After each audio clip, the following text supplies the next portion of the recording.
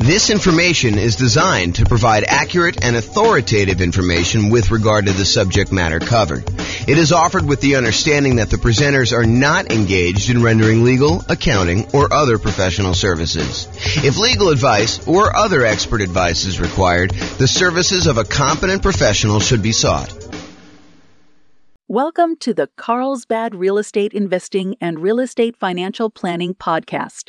Learn all about investing in real estate in Carlsbad, California, with a combination of real estate financial planning and modeling with numbers specific to Carlsbad, plus syndicated, more generalized recordings of live and pre-recorded real estate investing classes. Not all of them specific to Carlsbad. Be sure to stay tuned after the podcast for a message from our sponsors. Well, good morning and welcome, everyone. This is James Orr, and I have what I could argue is the number one question I get from real estate investors that are just getting started.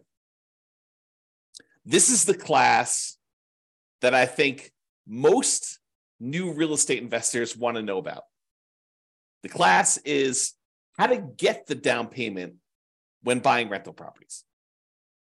And before I even jump into it, I will tell you that this is not like a magic wand where like all of a sudden I point to a secret spot where all the successful real estate investors have gone to in order to get down payments in the past. It's not like, oh, it's always hidden under this one rock out in the yard. No, it's not that at all. Oh my goodness. There's definitely some, I don't know, typical, more common places to go to. But a lot of times for many real estate investors, it is working. It's getting a job and saving money. And sometimes that means getting a second job or a third job and really putting in the effort. I've got some more creative strategies as well, but that is probably the most common one. And so you'll see it. Okay, so I'm not just talking about down payment either. I think a lot of folks think, oh, it's all about the down payment. Well, it's largely about the down payment, but it also is the total cost to close. So your down payment plus your closing costs, if you're going to buy down the interest rate in the loan, you're doing that, plus all those extra fees you have for when you're buying a property. Like, it's the whole thing. In addition to that, plus reserves, because you would be silly. You would be foolish to invest in real estate without having adequate reserves.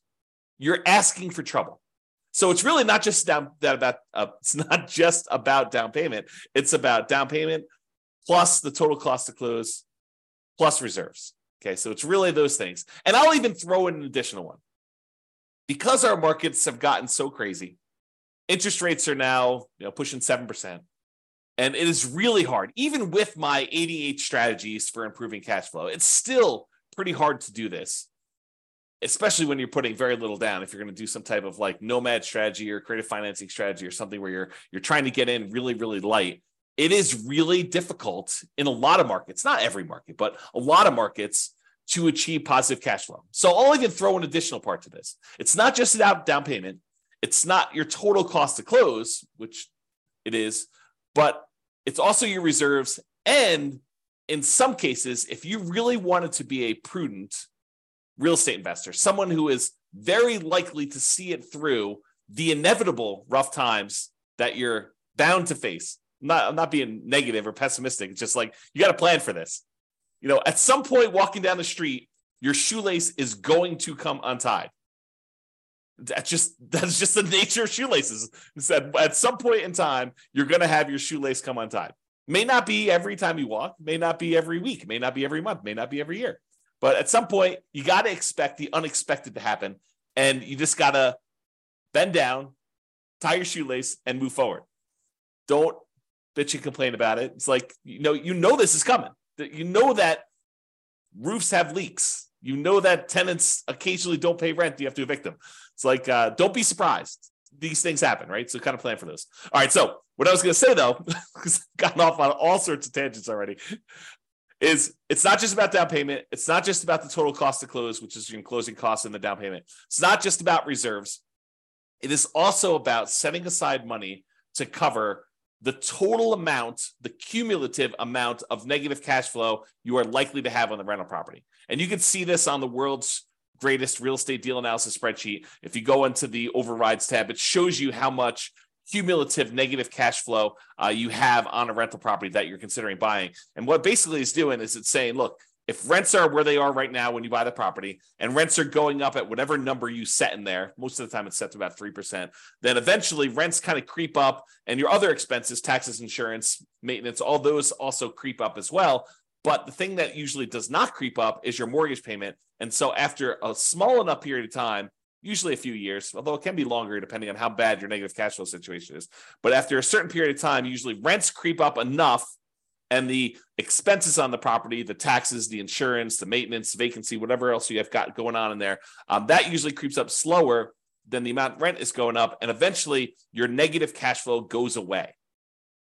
So if rents are kind of creeping up slowly over time due to inflation, then usually the amount of negative cash flow you have eventually goes to zero. So for example, let's say you bought a property and had negative $200 a month cash flow. And the next year, rents went up by $50. And so the next year, I'm oversimplifying, but next year you only have $150 a month negative cash flow. And then the year after that, rents go up another $50. And that year you have negative $100 a month. And the year after that, rents go up another $50 and you only have $50 negative cash flow. And then the year after that, you have break-even cash flow because rents went up another $50. So you could actually sum up, $200 a month times 12 months, about $2,400. The next year, it's about $150 a month negative cash flow times 12 months, which is about $1,800. Plus the next year, it's about $100 times 12 months, which is about $1,200. The next year, it's $50 a month negative times 12 months, which is $600. And you can go add all those together and you get whatever the number happens to be, $5,000-ish or so. It's my guess, just based on doing some really, really, really rough math in my head. So if you were thinking about like saving up, where do you get this down payment from? It's not just down payment. It's the total cost to close, which includes your closing costs and your down payment, plus setting aside an adequate amount for reserves, 6 months of reserves, 12 months of reserves, whatever you believe in. If you're doing something really, really safe and secure, like a savings account, or if you're doing, I'm going to take this money or part of this money and invest in the stock market. If you're doing 12 months of reserves, like we'll talk about reserves in detail in the reserve section, but really it's that total cost to close plus reserves. Now I'm also telling you, if you really want to be prudent and you do have negative cash flow on your property, might not be the worst idea in the world to also set aside that $5,000 in advance that you could use in order to take the negative cash flow that you have from. And you could argue it's really the negative true cash flow, the negative cash flow you'd have after you take into account the benefits from depreciation, cash flow from depreciation. But I will do an entire class on this topic alone. Not today, because today is all about how do you come up with down payments. So we've covered this in a previous class, but this is really about down payments are really about reducing your need to have a down payment, period.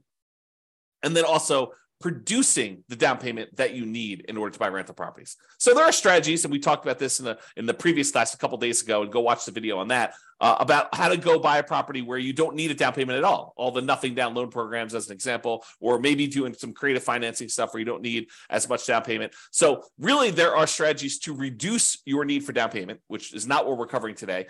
We covered that previously. And then all the strategies for producing the down payment, which is what we plan on covering right now. And as a reminder, we've been focusing in on this down payment thing because that's the class topic, but you still need to have good credit. You still need to have good income.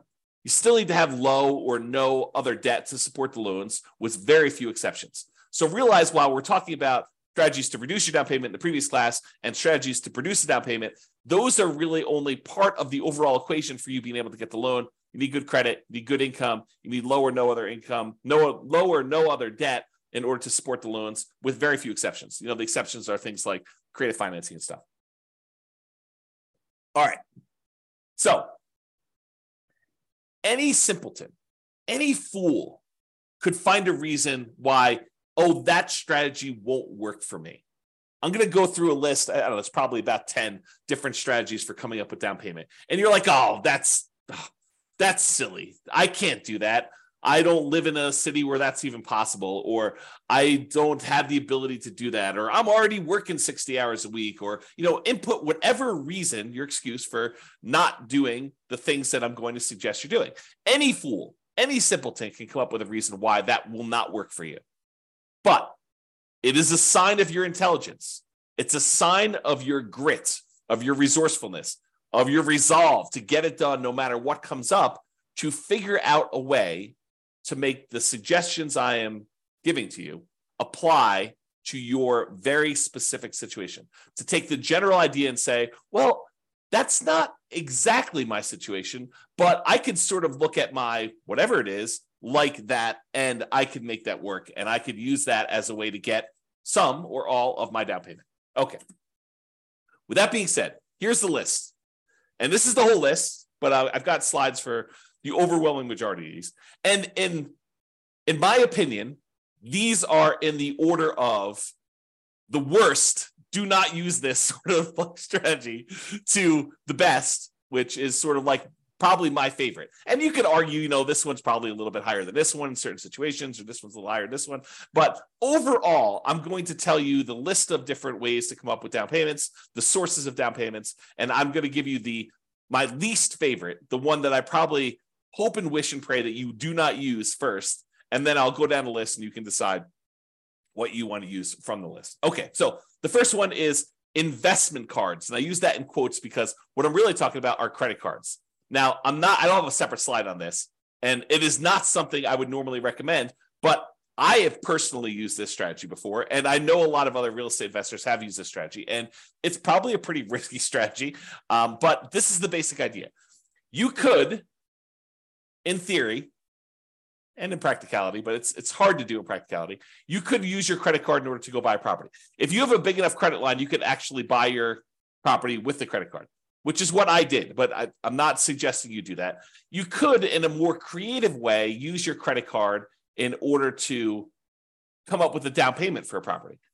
And I'll show you the kind of workaround for this, because it might be really, really hard for you to, write yourself a check from the credit card. Use your credit line and then deposit that in your bank account, let it season for however long the lender requires that you season that down payment money before you can actually use it to do it. But then your balance on your credit card is really high and the monthly payment on that credit card is really high. So you got to still be able to qualify for buying the property with this extra balance on there. So it's really difficult to do. But one way that you could do it without having to write yourself a check and do that is, if you think about it, you have your normal living expenses.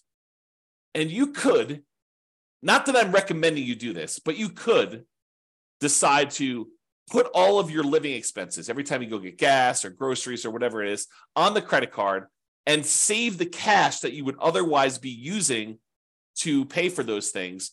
Keep that in the savings account that you plan to use for your down payment, and slowly over a month or 2 or 3 or 6, use your credit card to pay all of your personal expenses. And even as I say this, I'm cringing telling you this. But again, we're starting with the worst strategy, okay? But you could go ahead and put all of your personal expenses and all your bills and everything else on your credit card. Let your credit card balance sort of build up.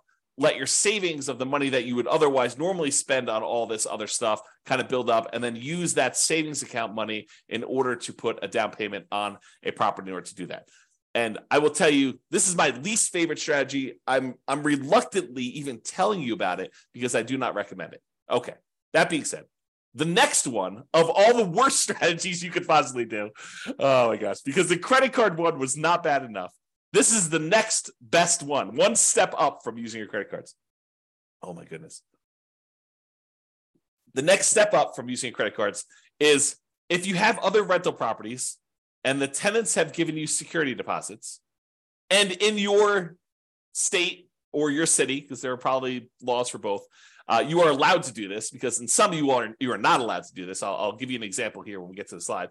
You could use the security deposits from your tenants to be able to go ahead and use that as a down payment to buy your next property. Again, not my favorite strategy. It is the second worst on the list, but in some really unusual cases, if you're short $1,000, $2,000, $10,000, and you have that sitting in a security deposit account, and the deal of a lifetime comes along, and you have other reserves that are much more painful for you to get at. There's a whole bunch of like caveats I'm adding to this, right? I'm trying to paint a situation where I could sort of in my mind justify doing this. I personally have never done this, but you could go ahead and justify. I've done the credit card one, but I've not done the security deposit one. But you could justify taking some security deposits and utilizing that as down payments. We'll talk about that as a strategy. The next worst one, like slightly less worse than the security deposits and better than investment credit cards, is maintenance reserves. So as you own a bunch of rental properties, you should be setting aside money for maintenance on the properties. You know it's coming. We talked about this at the beginning. I mean, you know roofs are going to go bad. You know that you're going to need a plumber at some point. You know that you're going to need to replace flooring. You know you're going to need to upgrade a kitchen at some point in time. You know the HVAC system's going to go, the AC unit, the furnace. You know all those things are the water heater. All those things are going to go out at some point. And so you should be, as like we do in deal analysis, you should be setting aside money each month to plan for those maintenance reserves. And sometimes you get lucky where you'll have a tenant that's lived in a property for 10 years and knock on wood, nothing breaks. And so you have this account balance that is growing for a property that you own. Maybe even more than one property, 5, 10, 15 properties, 20 properties. And that maintenance reserve account starts looking really attractive because you've got $5,000, $10,000, $15,000, $50,000, $100,000 sitting in this maintenance reserve account for the maintenance on all of your different properties.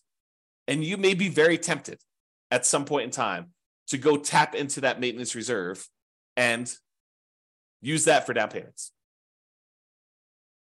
I mean, you're taking a risk because you're deciding to use that maintenance money when the roof could be due.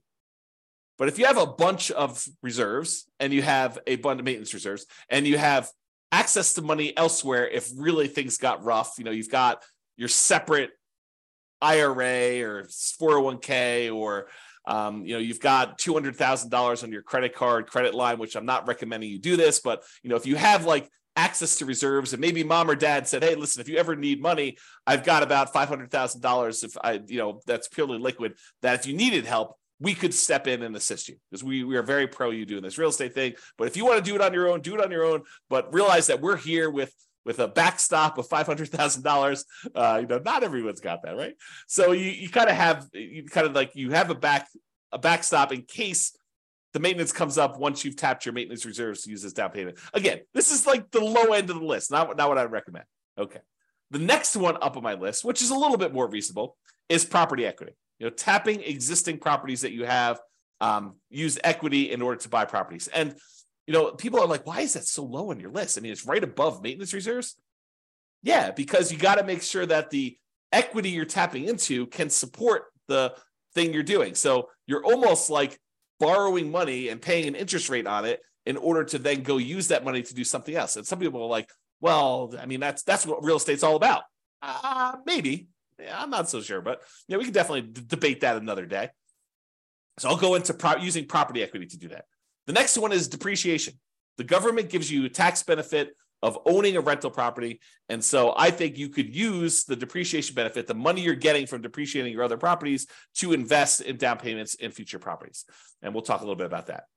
The next one on the list, and they're getting progressively better, right? You'll notice me hedging myself less as I tell you about these because they seem legit, as opposed to let me go buy a house and put it on my credit card. It seems a little bit crazy, right? Okay. The next one is retirement account. So if you have access to money in your retirement account, maybe you go and use that money. The next one on the list is family members. We'll talk a little bit about legacy nomad, but accessing money from family members might be a good source of money for investing. Sell stuff you don't want or need. Seems pretty straightforward. Some of these are like master of the obvious, right? Like the ones that I would not normally recommend, those are like the creative ones. I'm like, there's a reason why this is a little bit creative, and you may not have heard it before because we don't usually recommend doing this, But the stuff that's like very like plain vanilla, mainstream, you've heard these before, master of the obvious sort of stuff. Those are the ones that you've heard before because they're the ones that get recommended you know about. And then, as if master of the obvious wasn't a good enough kind of thing for sell stuff you don't need or want, saving money. That's the next one on the list.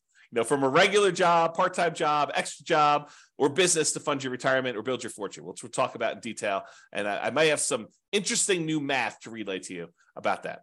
The next one on the list is partnering, finding a partner who does have the rest of the down payment or all of the down payment in order for you to do that. And then I have rents, including rent from house hacking as a source of down payments for future rental properties. And then my favorite on the list, which is lease option fees. You could do that in your marketplace. Those are probably one of my favorite sources, and I think one of the better sources for down payment. This is where I come into this. Is lease option fees better than saving? I don't know. I think you could make an argument either way on one of those, but I kind of put them in that order. Okay, so let's jump into each one of these. All right, so let's talk about security deposits. So with straight rentals, we're not talking about tenant buyers or anything like that. When tenants rent your property, you usually collect a security deposit. They give you a certain amount of money. In most markets, in normal times, we would set that money aside and hold it for them, that if they turn the property in worse condition or they don't pay their rent or something like that, we could then use that security deposit to make ourselves whole for the things that they were unable to fix. Or, kind of like if they ditch out on us, they disappear, then we will have some money to kind of to be secure, to be made whole for doing that. Okay. These are not tenant buyer option fees. We'll talk about using lease options later. And with lease options, a lot of times the tenant buyer, a tenant who's also going to be buying the property later using an option or a purchase contract, a lot of times they will give us an option fee, non-refundable option fee in most cases, and that money we could use. So we're not talking about that. We're talking about security deposits. They're different. Okay. But as far as security deposits go, in some states, you are unable to touch this money. It must be held in a trust account. So for example, in Colorado, you do not need to hold this money in a separate trust or escrow account if you are not a real estate licensee. If you do not have a real estate brokerage license, you do not need to hold it in a separate trust account. So it's a little bit flexible there if you wanted to tap into it. You do need to find out what the laws are in your own marketplace. Check with your attorney, find out for the laws in your marketplace, because in your marketplace, they may require that you do it. Like, for example, here in Colorado, if you have a real estate license, you must use a trust account. You cannot keep this money in just a regular bank account. You must keep it in a special trust account, not just a bank account that you've designated as a trust account. It's a special type of account that you get from the bank called a trust account, even for your own rental properties, even if you only have one rental property and you're not managing it. So you must, if you are a licensee in Colorado, must use a trust account, even for your own rentals.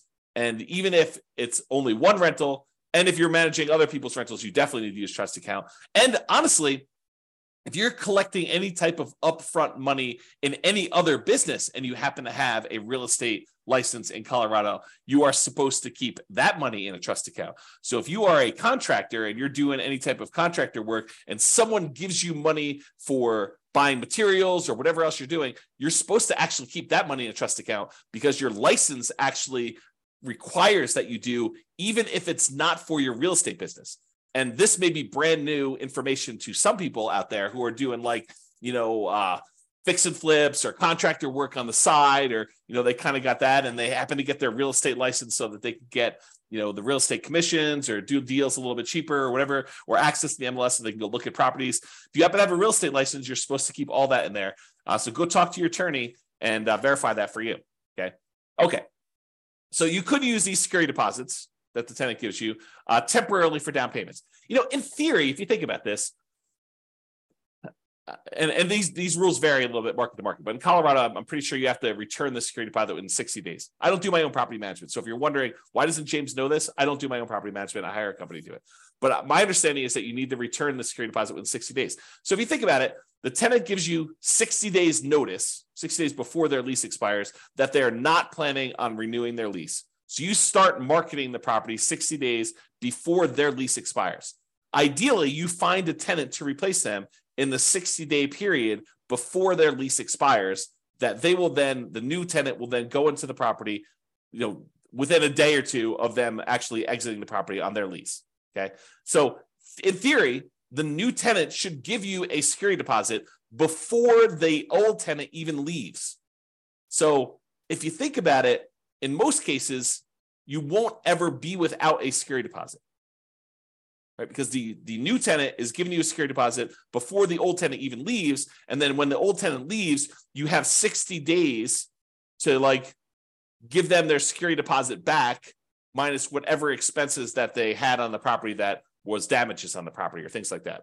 Okay. So you should not have a period of time, if you're doing property management correctly, starting way early, getting notice early, putting the tenant in there, and then doing the work that you're supposed to in order to get the tenant out. You shouldn't have a period where you don't have a security deposit. So you could, in theory, use this money for down payments and without having a lot of risk. But I do think it's not prudent for you to use security deposits. That's why it's the lowest on the list. Well, second lowest on the list of credit cards for doing this. Okay.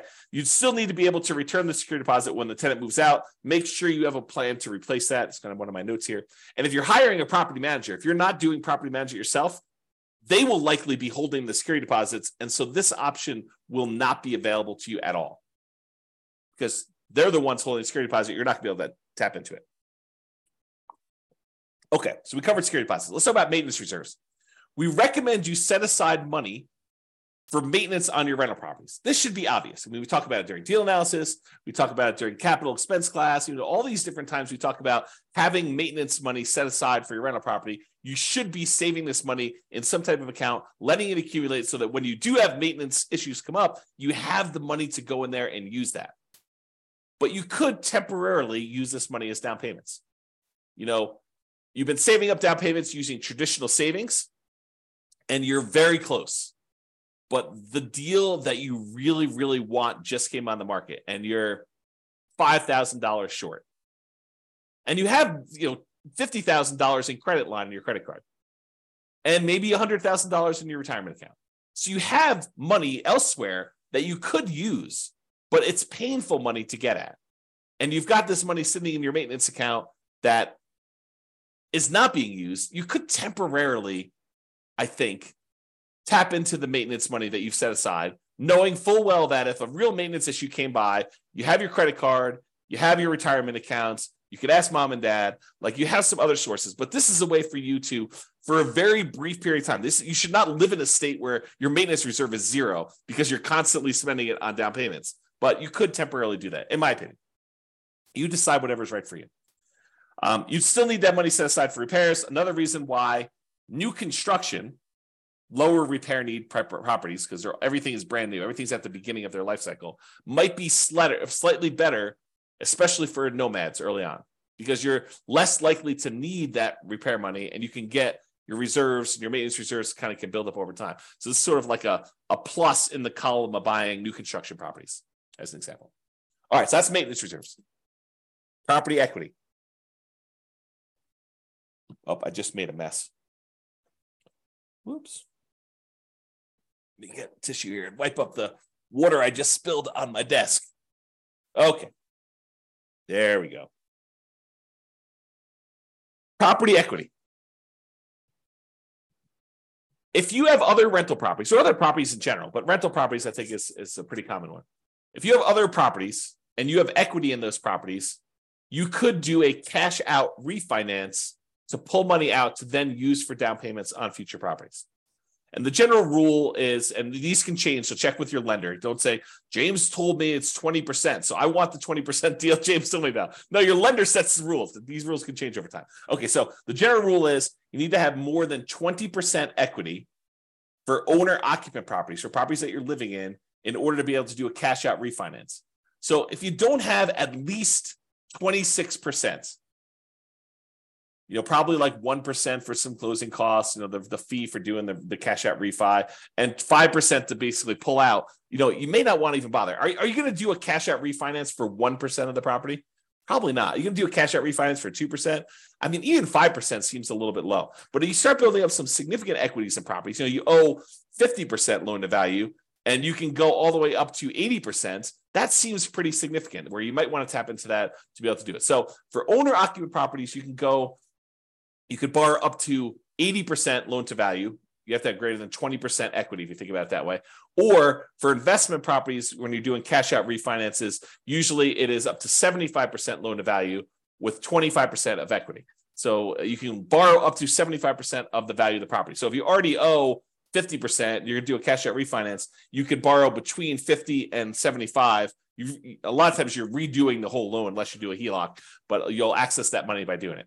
Now realize, if you're borrowing, especially when you're borrowing smaller and smaller amounts, the cost to access this money could be very high compared to the amount of money you're getting out. And I'll try to give you an example of this. So imagine for a minute that you have an owner-occupied property that you're living in, and you have let's use actual numbers. So it's a $100,000 property, try to make the math easy for you, and you owe $75,000 on it now. Okay, so you owe $75,000 on a property that's worth $100,000. You could technically do a cash out refinance and get up to 80% loan to value, which means you could borrow up to 80%. So there's about $5,000 of equity that you could tap into. But what does it cost you in order to access that $5,000? Well, you'd have to refinance the entire loan. The $75,000 loan would go away and you'd get a new $80,000 loan. Well, what might it cost you to do an $80,000 refinance? Maybe a point. It could be, flat fees. It could be, $800, $1,200, $1,500, depending on which lender you're using. But a lot of times the lenders will say, the rate for doing this loan is whatever it is, 7.5% for cash out refinance, because the rates are usually a little higher, but it might be 7.5% interest rate if you pay a point. If you choose not to pay a point, it could be 7.875 or 7.625. It could be a slightly higher interest rate if you choose not to pay a point. But what is a point? How much does a point cost? Well, a point is 1% of the loan amount. And so if you're doing an $80,000 loan, 1 point of that, if my math is right, 10% would be $8,000. So 1 point would be $800. So it might cost you $800 to do a loan to get $5,000 out. And you're not even getting the $5,000 because that $800 needs to come from that. So you now just paid $800 to get $4,200. As a percentage, $800 in expenses to get at $4,200 is really high. I don't know exactly what that is, but it's probably, 8 times 5 is 4,000. So that's probably in the little less than 20% range. So you're paying a 20% fee in order to get access to that money, which is why I think you need to have a larger amount of equity to make this worthwhile. Okay. Talk to your lender. They can walk you through that math. All right. Now, this works best. This strategy of hitting property equity works best in markets appreciating much faster than our typical 3% per year that we like to use when we model stuff. Okay. So if you're in a market that's fastly appreciating, this could be a strategy that you will look to more often than not. And realize the other thing is when you use your property equity, the money that you're taking out, you're paying interest on that because you borrowed it from another property. So you're paying 7% or 7.5%, if you use the example I just did, to access that money. It's 7% on all the money that you used to have in there, the 75% that you refinance, plus now 7% on the $5,000 that you borrowed. So unless you're getting greater than a 7.5% return on the money that you're investing the thing in, and ideally cash now money that's going to be able to make that monthly payment, then this is probably not a good thing for you to do.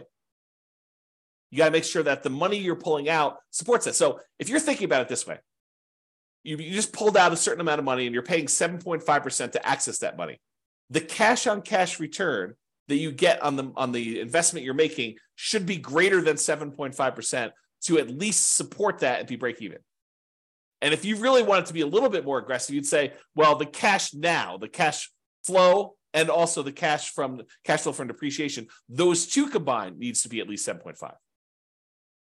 That's more aggressive, less conservative. Think of it that way. Okay. And when you do these cash out refinances on your properties, they tend to be at a higher interest rate than purchase money mortgages. They tend to penalize you a little tiny bit on the interest rate when you do cash out refinances. So it tends to be a little bit higher. So if you actually had a really good loan because you bought the property a couple of years ago, let's say you have 75% loan to value and it was at 4%. Now you're going and looking at it, refinancing out of the 4% one into a 7.5% interest rate. You're getting hit twice because you're taking this 4% really good loan that you had, and now you're actually having it at 7.5, and then any money that you pull out is also at that 7.5 too. So you're getting rid of a good loan in order to get access to a little bit of money, and that money is at a higher interest rate too. Now, you could do something where you tap into it with a home equity line of credit, and they do some of these on investment properties. So you could leave the lower amount in there, the 75% that we had.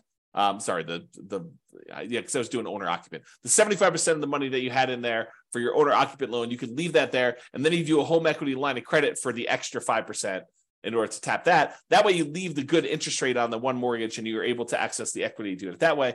And that could be helpful for you, especially if you have a really good interest rate, low interest rate on that. Okay.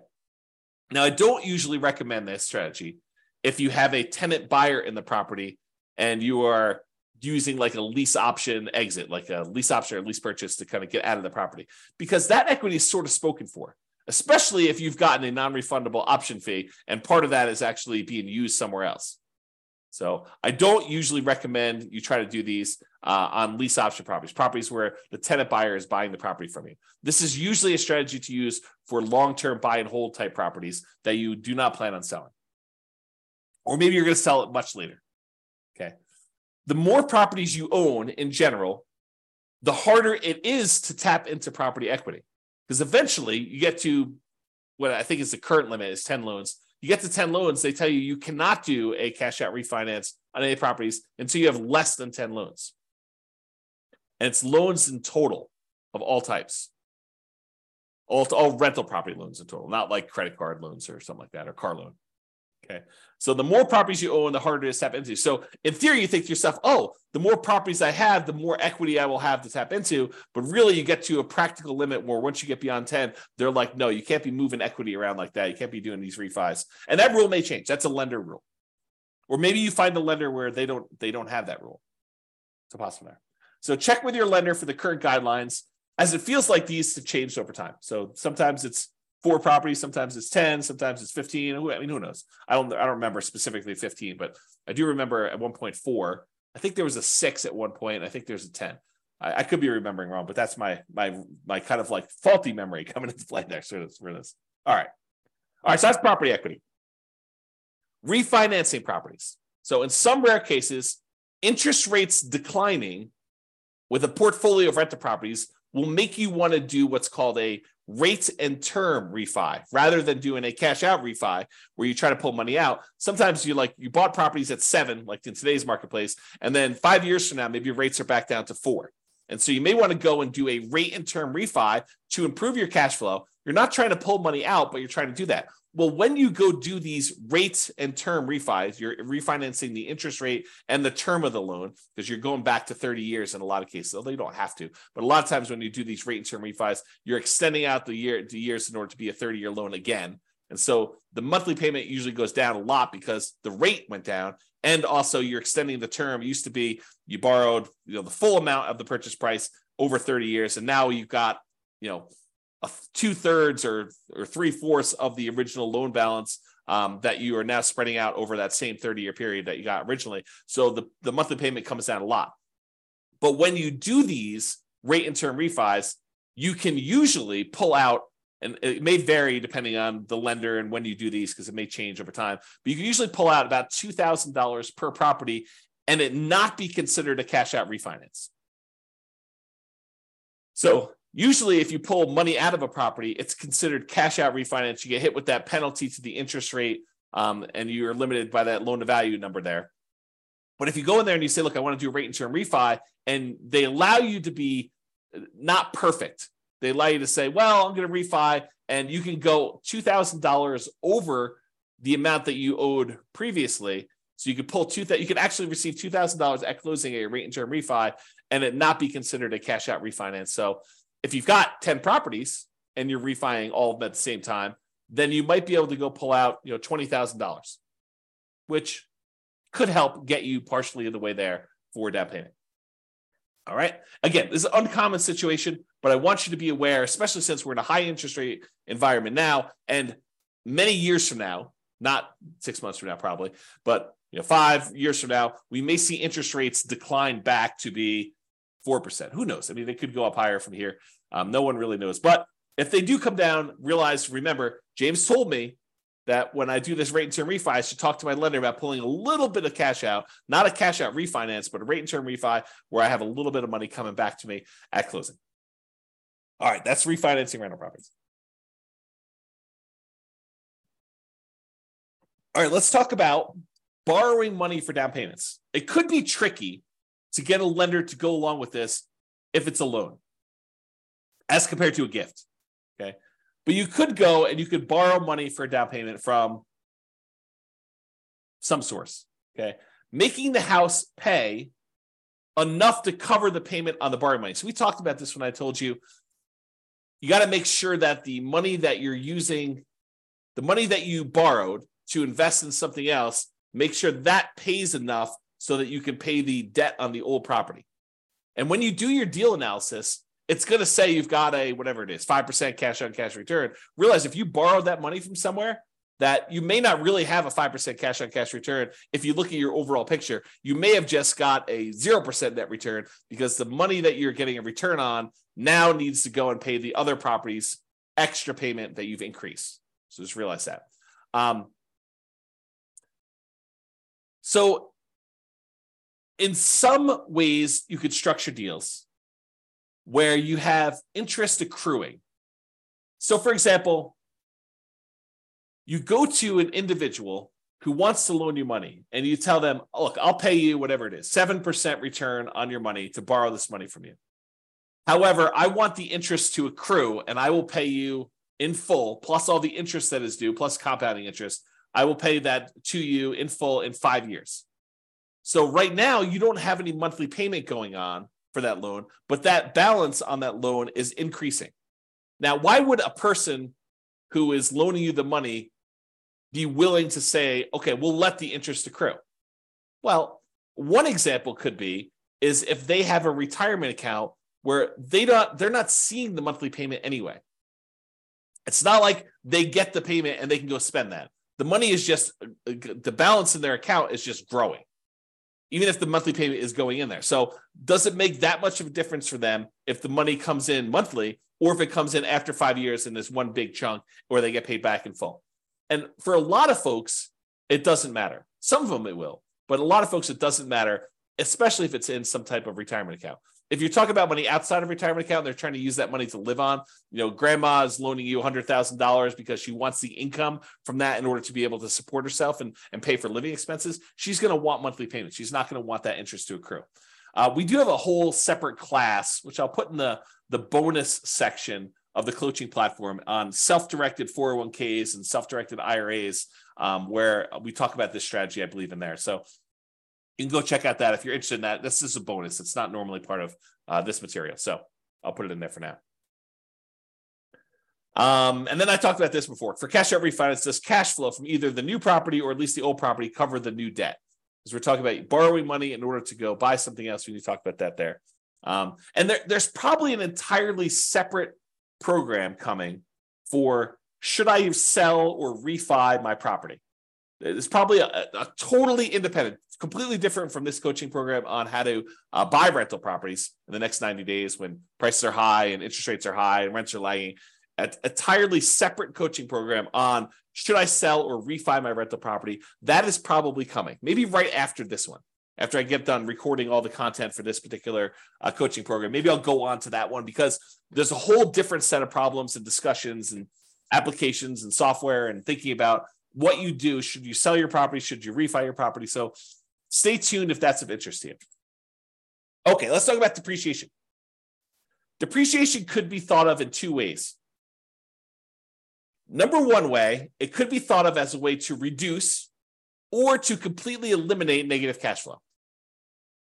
You know, if you had negative $50 a month in cash flow on a property, but then when you thought about the benefits you get from owning a rental property, the tax benefits you get from owning a rental property, and you realize that you're saving $150 a month in taxes by owning this particular rental property, which is probably not abnormal for a normal rental property, normal price range. They vary depending on price.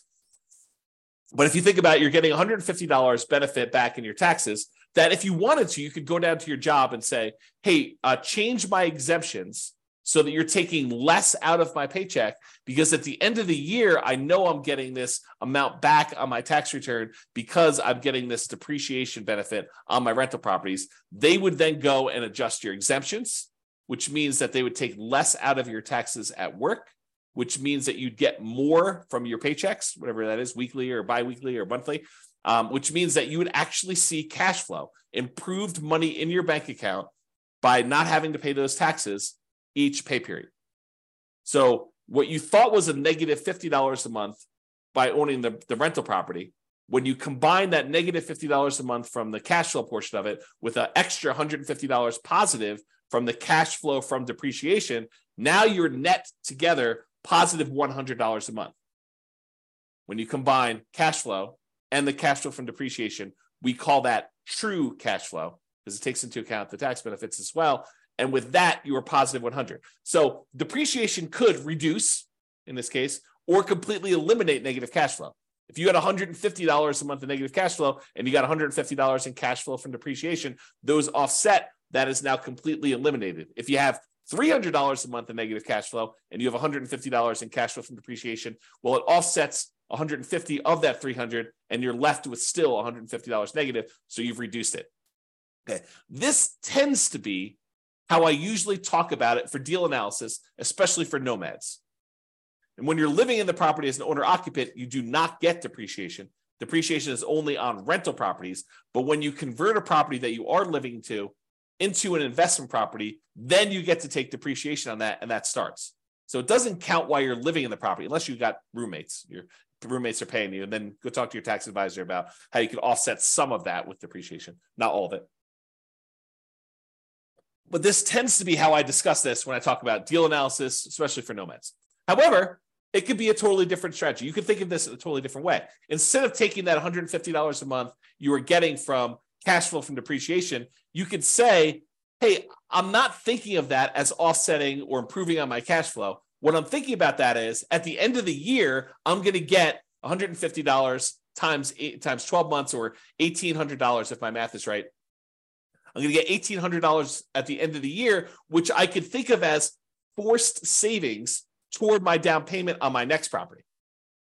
Right? Instead of thinking of it as monthly to offset cash flow, improve cash flow, you could actually think of it as a forced savings account, which at the end of the year, you get that amount back that you can then use to do down payment. So if you've got 5 rentals and you're getting $1,800 per rental to do that, if my math is right, that's like $9,000. So you can think of that as getting $9,000 back at the end of the year that you could then use as down payments to purchase something else. Okay. So yeah, think about it that way. So if you're like the type of person who has a hard time saving money, first of all, that's a skill you should work on. But if you're still working on that skill and you're not quite there yet, this could be a strategy to help you save money in a forced way. You could use it as at the end of the year, I collect this big chunk of depreciation as a rebate on your taxes rather than the cash flow monthly to do that. Okay. All right. I think I covered this already. You don't get depreciation on a property unless it is a rental property. You cannot do this on your owner occupant. And I did talk to your tax advisor if you're getting roommates while you're living in a property. Oh, I will make one other note here because it is time sensitive. So depending on when you're listening to this, this may no longer apply to you. But as of right now, this is March 15th of 2023. As of right now, this year, you can get what's called bonus depreciation.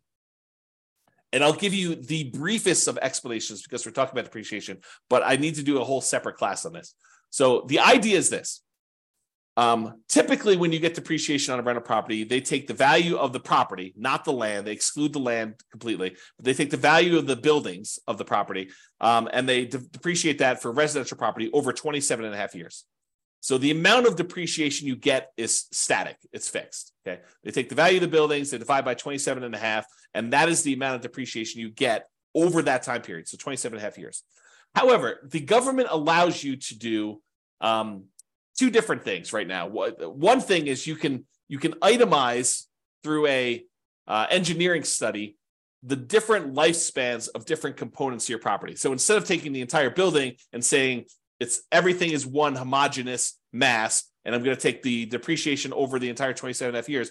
If you hire an engineer to come in and do a study for you, they could say, hey, look, the carpets only have a lifespan of whatever it is. I don't know these from memory, but let's say it's 5 years. They could say the carpets have a lifespan of 5 years and they're worth X number of dollars. And so you can depreciate the carpets over 5 years instead of 27 and a half years. So really you're carving out part of the overall building and you're speeding up how fast you can take depreciation on certain parts. And so you could do that with flooring, you could do that with kitchen cabinets, maybe you could do that with roofs or windows or whatever else you want to do. The engineering study is what goes and does this, and I'm not an expert on that part, but they can go ahead and take all those things and they can speed up how fast you can collect that depreciation in such a way that what used to be over 27 and a half years, you'd take $150 a month for the entire period. Now you might be able to take $600 a month for the first 5 years, and then $400 a month for the next 5 years after that. And then after that, it might go down below the 150, but then it's only $75 a month for the next whatever that is. I can't do the math in my head, 17 and a half years, whatever it is. Okay. So what you do is you don't change how much depreciation you get. You change when you can take it. You kind of move it up, you compress time, and you get a little bit there. So that's the idea of getting an engineering study and doing kind of like this, I'm forgetting the term for it, but it's this accelerated depreciation. Maybe that's what it is. It's accelerated depreciation. There's a second type though as well. And my understanding is right now, temporarily in the tax code, this year, you could take 80% of the bonus depreciation. So you can even compress time even more and get a certain amount of depreciation really far up front and get this significant amount this year as a bonus depreciation. So this year, my understanding is it's 80%. Next year, it's 60%. The year after that, it's 40%. The year after that, it's 20%. And then it goes back down to zero. And they may come back in and change the tax law. This has come back in to the tax law, gone out in different forms, slight variations of it. So this is gone into the tax code over time. It seems to be an incentive they use in order to kind of stimulate the economy. But it goes away. This is 80% in 2023, 60% in 2024, 40% in 2025, 20% in 2026, and then zero in 2027. I think that's the math. You can go check with your tax advisor to understand this, but you can get this bonus depreciation and get a lot more depreciation benefit in year one as a bonus than it is over that period of time. That's my understanding. Again, as a layman, I'm not a tax professional. This is not what I do for a living, but that's my understanding of how the bonus depreciation works. And it's for a limited time. So if you buy properties this year, you get the 80% bonus. If you buy it next year, you can only get a 60%. If you only get a 40%, you only get 20%, you only get a zero. But you can still do that accelerated depreciation thing where you hire the engineering study. That still exists. That's not going away, as far as I know. So anyway, that's the kind of brief talk on depreciation. Go seek out more information if that's something that's interesting to you. Talk to your tax advisor. All right, retirement accounts. So your retirement accounts and other people's retirement accounts as partners could be a source of down payments for you. You could use some of the money from your retirement account to fund your retirement, basically buy rental properties. You could change asset classes from investing in stocks or bonds or CDs to real estate. Many cases, you will need to change your retirement account from a traditional brokerage-held retirement account to a self-directed retirement account in order to be able to use your own, or if someone else is using their money, they would need to have probably a self-directed IRA or self-directed 401k or some other type of account like that in order to be able to invest in your deals, to be able to make a loan to you in order for you to invest that way. Okay. So in some cases, it may even be worthwhile for you to pay the penalty to access the retirement accounts. Imagine you have just a ridiculously amazing investment property that you really need extra money in order to tap into. And the penalty for accessing your retirement accounts is 10%.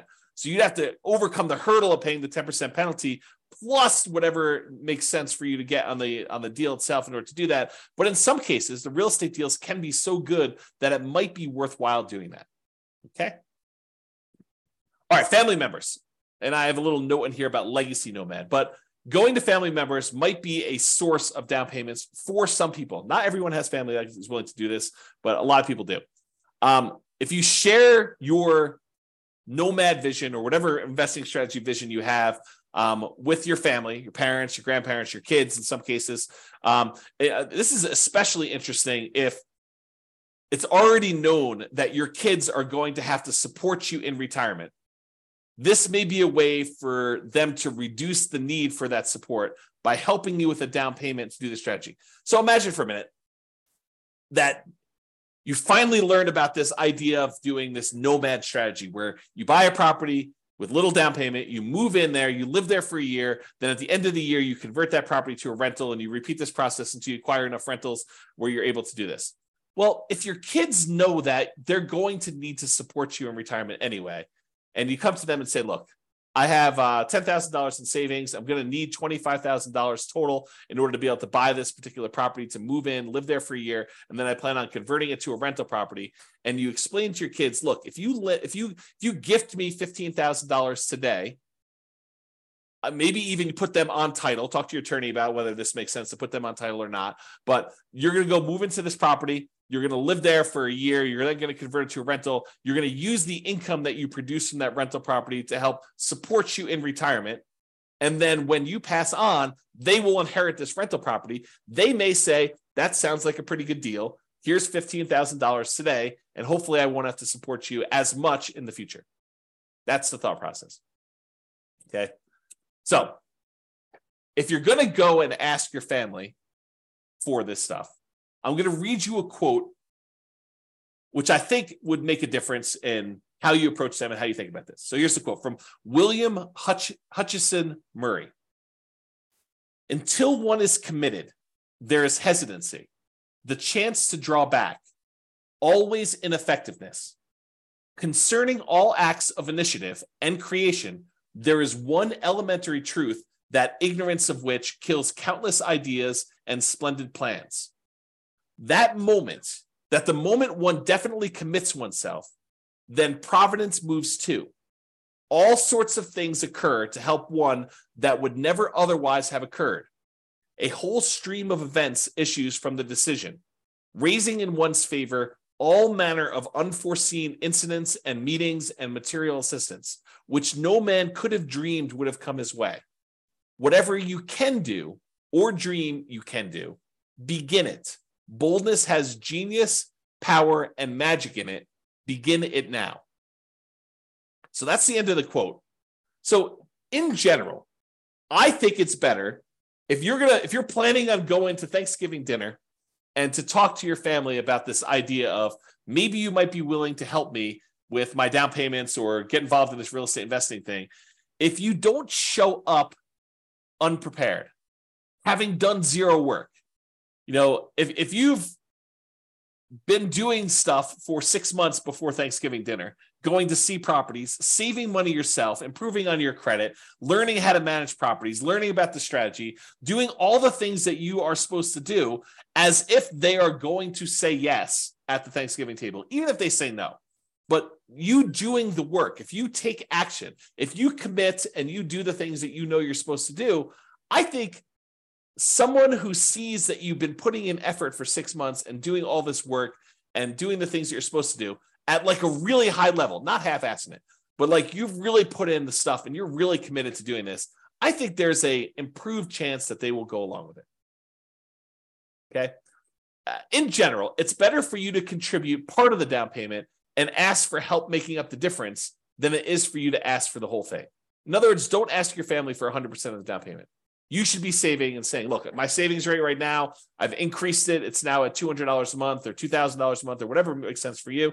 And so it'll take me this number of months. But, if you're willing to help, we could speed this thing up and I can get going right away. Speed is going to help us have improved results, whatever you need to do. Show them you're committed. Share with them what you have done and ask them if they'd be willing to help you make up the difference if you need some help. Demonstrate the part-time job, the education, the research, the effort, all the things that you're doing in order to get yourself there. And you are planning on doing this whether they help or not.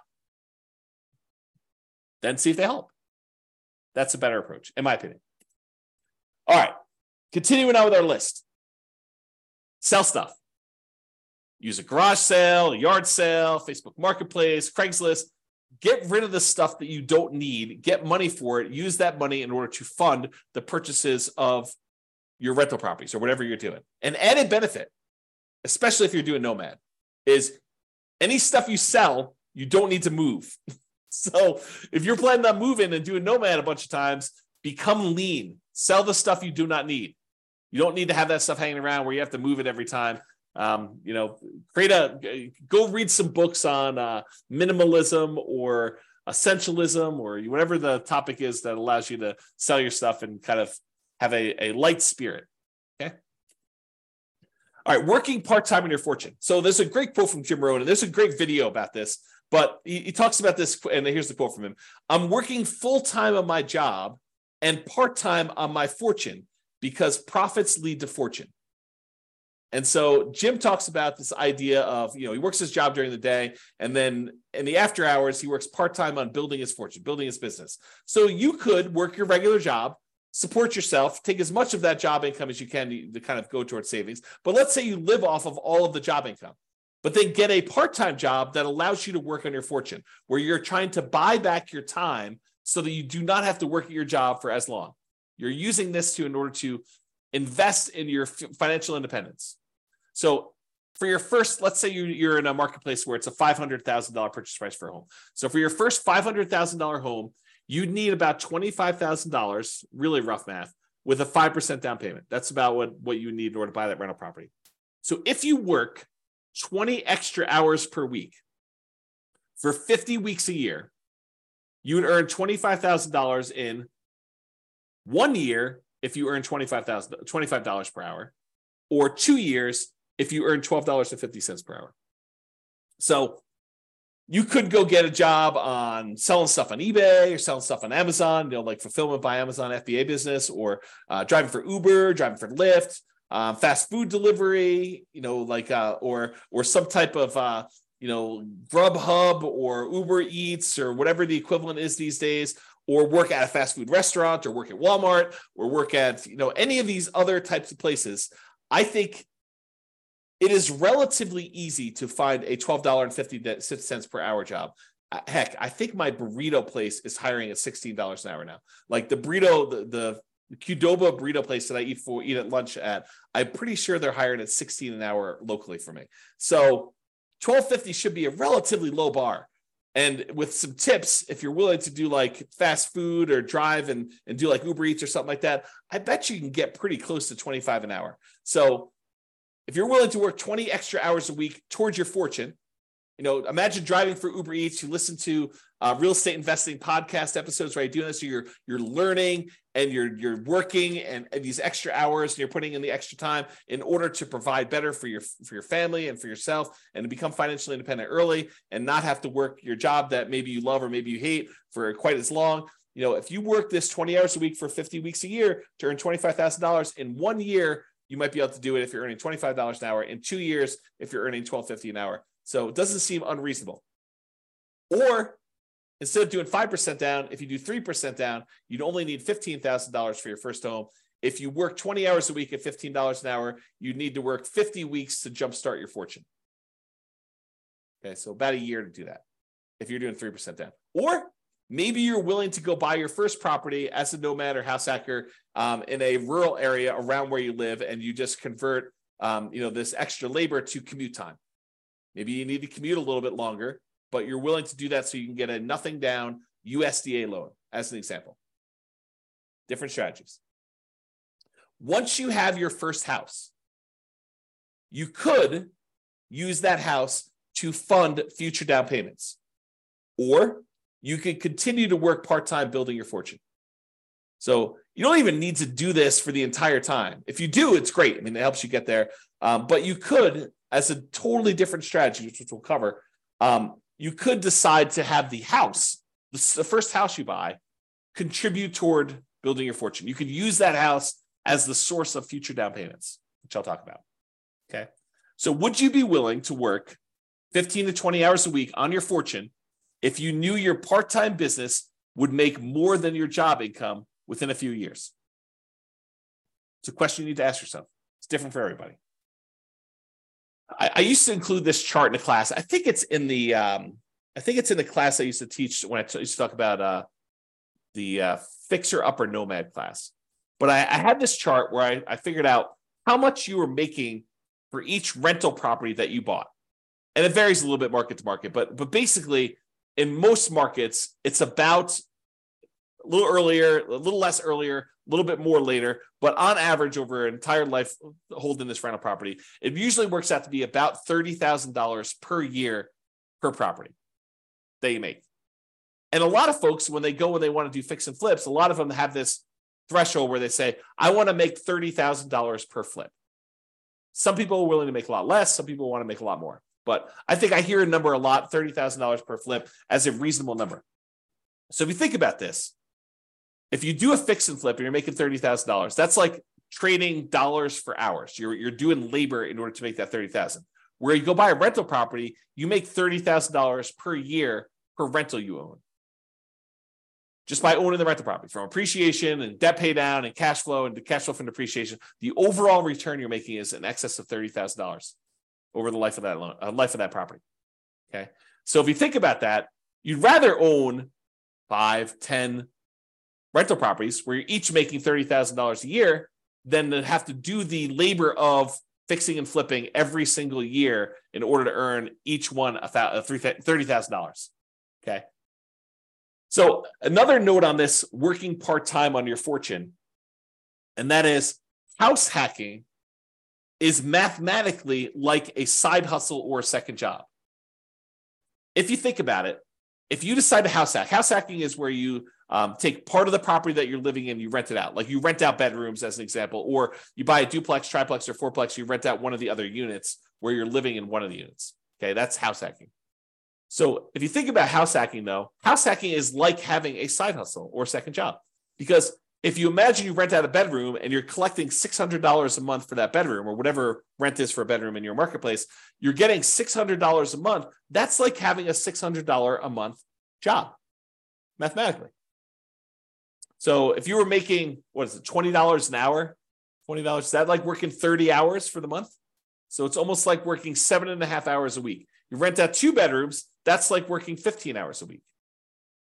Not bad. At $20 an hour for having roommates. So you could think of house hacking as mathematically like a side hustle or a second job. The every other year nomad. So real estate equity and positive cash flow on a nomad strategy property can be pretty significant. You know, from working a part-time job at $15 per hour for 20 hours a week, it could be the same as if you did that. So if you think about the amount of money you'd make from doing nomad, it's almost like you got $15 per hour working 20 hours a week for doing a property. And if you did this using like not lease option exits, and if you were saving that money, you could buy a nomad property every 2 years. I think we did the math for that. $15 per hour working 20 hours a week is about $25,000 every 2 years, plus some padding on there. So you could buy a replacement property, and then you're getting like the benefit of you going out and working another job yourself from the property itself. So you buy a property, it's like you doing that for the first year, manual labor. You do it again for the next 2 years in order to acquire the next property, but then it's almost as if 2 of you are working in parallel. And then when you do the third one, it's like 3 of you working in parallel. 1 of you do a manual labor, and then the 2 rental properties doing that. So you probably need to work your regular job in order to qualify for your loans and to pay your living expenses, but this money accumulates over time, and this part-time job is money you can invest in your fortune over time. All right, fixer-uppers. Now, it might be hard if you don't have the money to do the fix-up. Got to work through that challenge.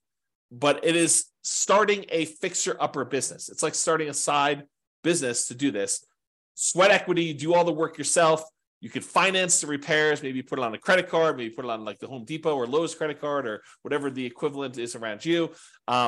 You could do either a traditional sale where you sell it and get it out right away, or maybe you do a lease option exit where you put a tenant buyer in the property, rent it out for a period of time, and then they buy it from you. You could use the profits from this as additional down payments, and then you could minimize your down payment by using hard money or private money or rehab loans, or doing nomad to move into the property while you do the fix-up. So you can use all these different strategies in order to start a fixer-upper business as a source of down payments for you in the future. Partners. You could partner with somebody who has down payment money if you don't have it. You provide the deal, you do all the work, you, the partner, or something else gets the loan. So either You get the loan, the partner gets the loan, or you form another LLC, or you bring in a third-party person who actually gets the loan for you. So you can do all this different stuff in order to structure these partnerships, but they could be sources of down payments for you as well. There are plenty of people out there, if you find amazing deals, that are willing to invest in real estate. All right, getting toward the end of this list, rents from existing rental properties. Use the cash flow on your current rentals to help fund payments for future properties. House hacking and getting roommates to help offset your current housing expenses can also be the source of down payments for this. So remember, house hacking is mathematically like getting a side hustle or an additional job. You just use the money from anything you're house hacking with in your current property you're living in, plus any of the rents you've got coming in from any of your rental properties that contributes, raises your savings rate so that you can end up acquiring properties faster and faster over time. If you've seen me do a lot of this analysis, you'll notice a lot of times saving for the first property is the longest period of time. Then once you get that first property, the period to save for the next one tends to get sped up a little bit because you've got extra income coming in from this rental property to help offset that. All right, lease option fees. So this is like the pinnacle. This is the one that I think is probably the best. And I think we've hinted at this a little bit throughout today. But basically, if you find a person who wants to rent the property from you, but then the ability to buy it from you at some point in the future, what we might call a tenant buyer. Usually we would call this generically like a rent-to-own program, where someone is renting the property with the intention of buying it from you at some point in the future. Maybe you structure that as a lease with an option for them to buy it, or what we'd call a lease option. Or maybe you want to structure it as a lease with a purchase contract for them to purchase the property, which we'd call a lease purchase. But the idea is that you find a tenant buyer, a tenant who's going to become the buyer from you, to put into the property, who lives there for 6 months, a year, 2 years, 3 years, 5 years, whatever time period it takes in order for them to be able to qualify and buy the property. You could structure these in such a way that they give you a non-refundable option fee, and it's completely negotiable. It could be refundable, but in most cases, it's a non-refundable option fee for them to be able to buy the property. And it's also very negotiable as to how this applies. But in most cases, we would apply whatever option fee they give us toward them purchasing the property. So you're taking some money from them that counts as their down payments when they go to buy the property. And then they're moving in, they're living in the property as a renter for a year or 2 or 3. And then at some point in the future, they go get a traditional loan from a lender and they buy the property with traditional financing. They cash you out. They are now the owner. The amount of money they gave you as an option fee, it does apply to their purchase. You just got some of your profit up front early on, and then they're able to buy the property. You get the rest of your profit when they close. Okay. So if you think about this, if you're doing the nomad strategy or you're house hacking and you're trying to buy a property, trying to go buy, your next property, and they're requiring you put up 5% down. Well, if the property you're currently living in that you plan on converting to a rental, if you say, look, instead of converting this to a rental, I'm gonna try to find a tenant buyer who wants to ultimately rent this property and then eventually buy it from me. And I will say to them, look, I will allow you to rent to own this property, lease option, lease purchase, whatever makes sense. And I will allow you to do that, but I need a 5% non-refundable option fee from you, which will count towards you purchasing the property when you go to buy it. But it's non-refundable if you don't, your choice. I require a 5% non-refundable option fee. Then when they give you the option fee, you can use that option fee in order to use as a down payment to purchase your next property. So the option fee you received from the tenant buyer is the same money that you use as a down payment to purchase your next property. So basically, the previous house is funding the purchase of the next house. Does that make sense? Okay.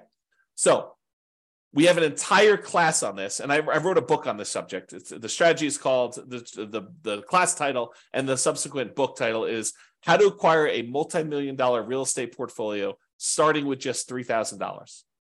And the idea was you buy a house with nothing down or 1% down, but you could do like a USDA house where you buy some property with nothing down.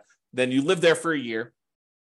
Then you find a tenant buyer who wants to lease option or lease purchase that property, and they give you 5% down. as an option fee. You take that 5% down, you use that to buy your next property. Now you have a tenant buyer in this one. Then you live in the property with the 5% down from the option fee for the next year. Then you convert that one to another tenant buyer. They give you another 5% down, different tenant buyer gives you another 5% down. And then you repeat this process until you acquire a portfolio of rental properties. At some point, the tenant buyer who was in one of the earlier properties is going to cash you out. They're going to buy the property. And at that point, you usually make another profit. You make more than the 5% they gave you down. And you're making a little bit of cash flow in the meantime on the rental properties. But then that big chunk of money you use, you can then use that to help offset the down payments you need on future properties. And eventually you get to the point where enough of these are popping and you've got enough extra money where you can then start buying, in addition to the ones that you're nomading into with 5% down using the option fees, you could buy additional 20% down or 25% down rentals at the same time. Because eventually some of these previous properties, the tenant buyer decides to buy the property from you and they do that. So there's an entire class on that. I'll put it in the bonus section. I think that's where I put it for you to go watch and to learn more about that particular strategy. If you can't find it, drop me an email. Okay. But that's the basic idea is you use lease option fees in order to source the down payments. Now you say to me, James, I can't get a tenant buyer to give me 5% down. Okay. So maybe you need to save up 1% and get 4% from them. Well, I can't get them to give me any more than 3%. Okay. You need to do the work to save up to 2% and then get the tenant buyer when they can give you 3% and that'll supplement it. So you can't get the full 5%, then work around it. Do something else to provide part of the down payment yourself. In some cases, you're going to get more than you need. You're going to get 6%, 7%. It depends. Or hold out until you get 5%. If they're like if the person who comes to you says, look, I only have $5,000. Okay, you're not qualified to buy this house. You don't have to, the first person that comes along does not need to be the one that you do this with. You might need to market your property for a month or 2 months or 3 months or 6 months or whatever long it takes in order to find someone who has the amount of money that you can use in order to buy the next property.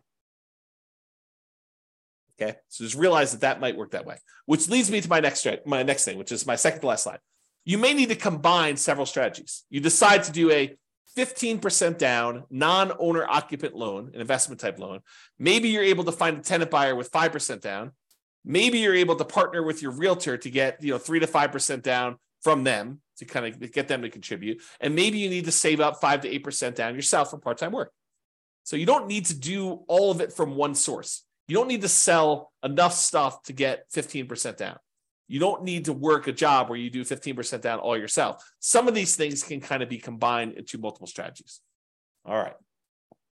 In conclusion, so this is the class, right? This is the one where I get the most questions about, how do I come up with down payments to my rental properties? This is it. This is all the stuff. It's not really just about down payment, though. It's really total cost to close, your closing costs, the down payment, any reserves, any kind of escrows you need to have, and your own personal reserves if you're buying rental properties for being a prudent investor. 6 months of reserves, 12 months of reserves, depending on what you're doing. Plus, we talked a little bit earlier about this idea of any cumulative negative cash flow if you happen to be in a market where you're doing that. If you're in a market where you're likely to have negative cash flow and the amount you're putting down, because look, if you put 100% down on a property, you probably don't have negative cash flow. So it's a combination not just of the market, it's the market with the down payment that you want to use, right?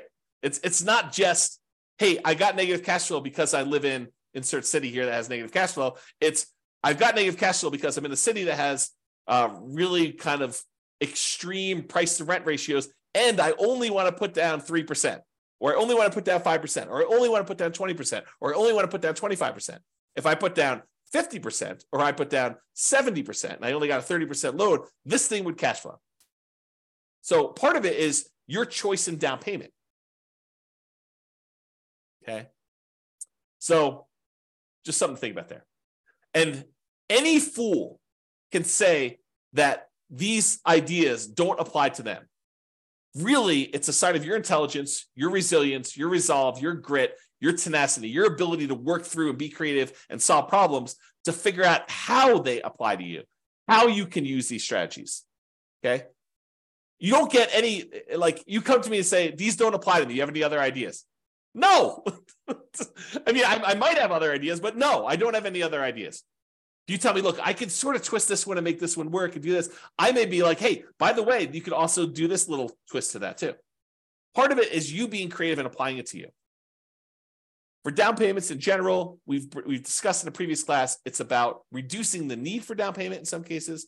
And as we discussed in this class in detail, it's about producing the down payment you need. Utilize a strategy or strategies that make sense for you and your particular goals. And that is all I got. So hope you enjoyed that class. This has been James Orr. Bye-bye for now. With home prices up, mortgage interest rates up and rents up, but not quite enough to counteract the higher prices and interest rates. Cash flow on rental properties in Carlsbad is harder than ever. Book a call with the Real Estate Financial Planner to apply our proprietary 88 strategies to improve cash flow on your rentals.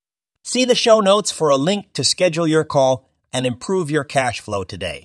If you're a real estate agent, lender, or professional in Carlsbad that wants to help our real estate investor listeners, consider reaching out to learn about collaboration opportunities with this podcast. We'd love to add more value to our listeners by having you assist our investors buy, sell, and finance their real estate investments. See the show notes to schedule a call to discuss collaboration opportunities.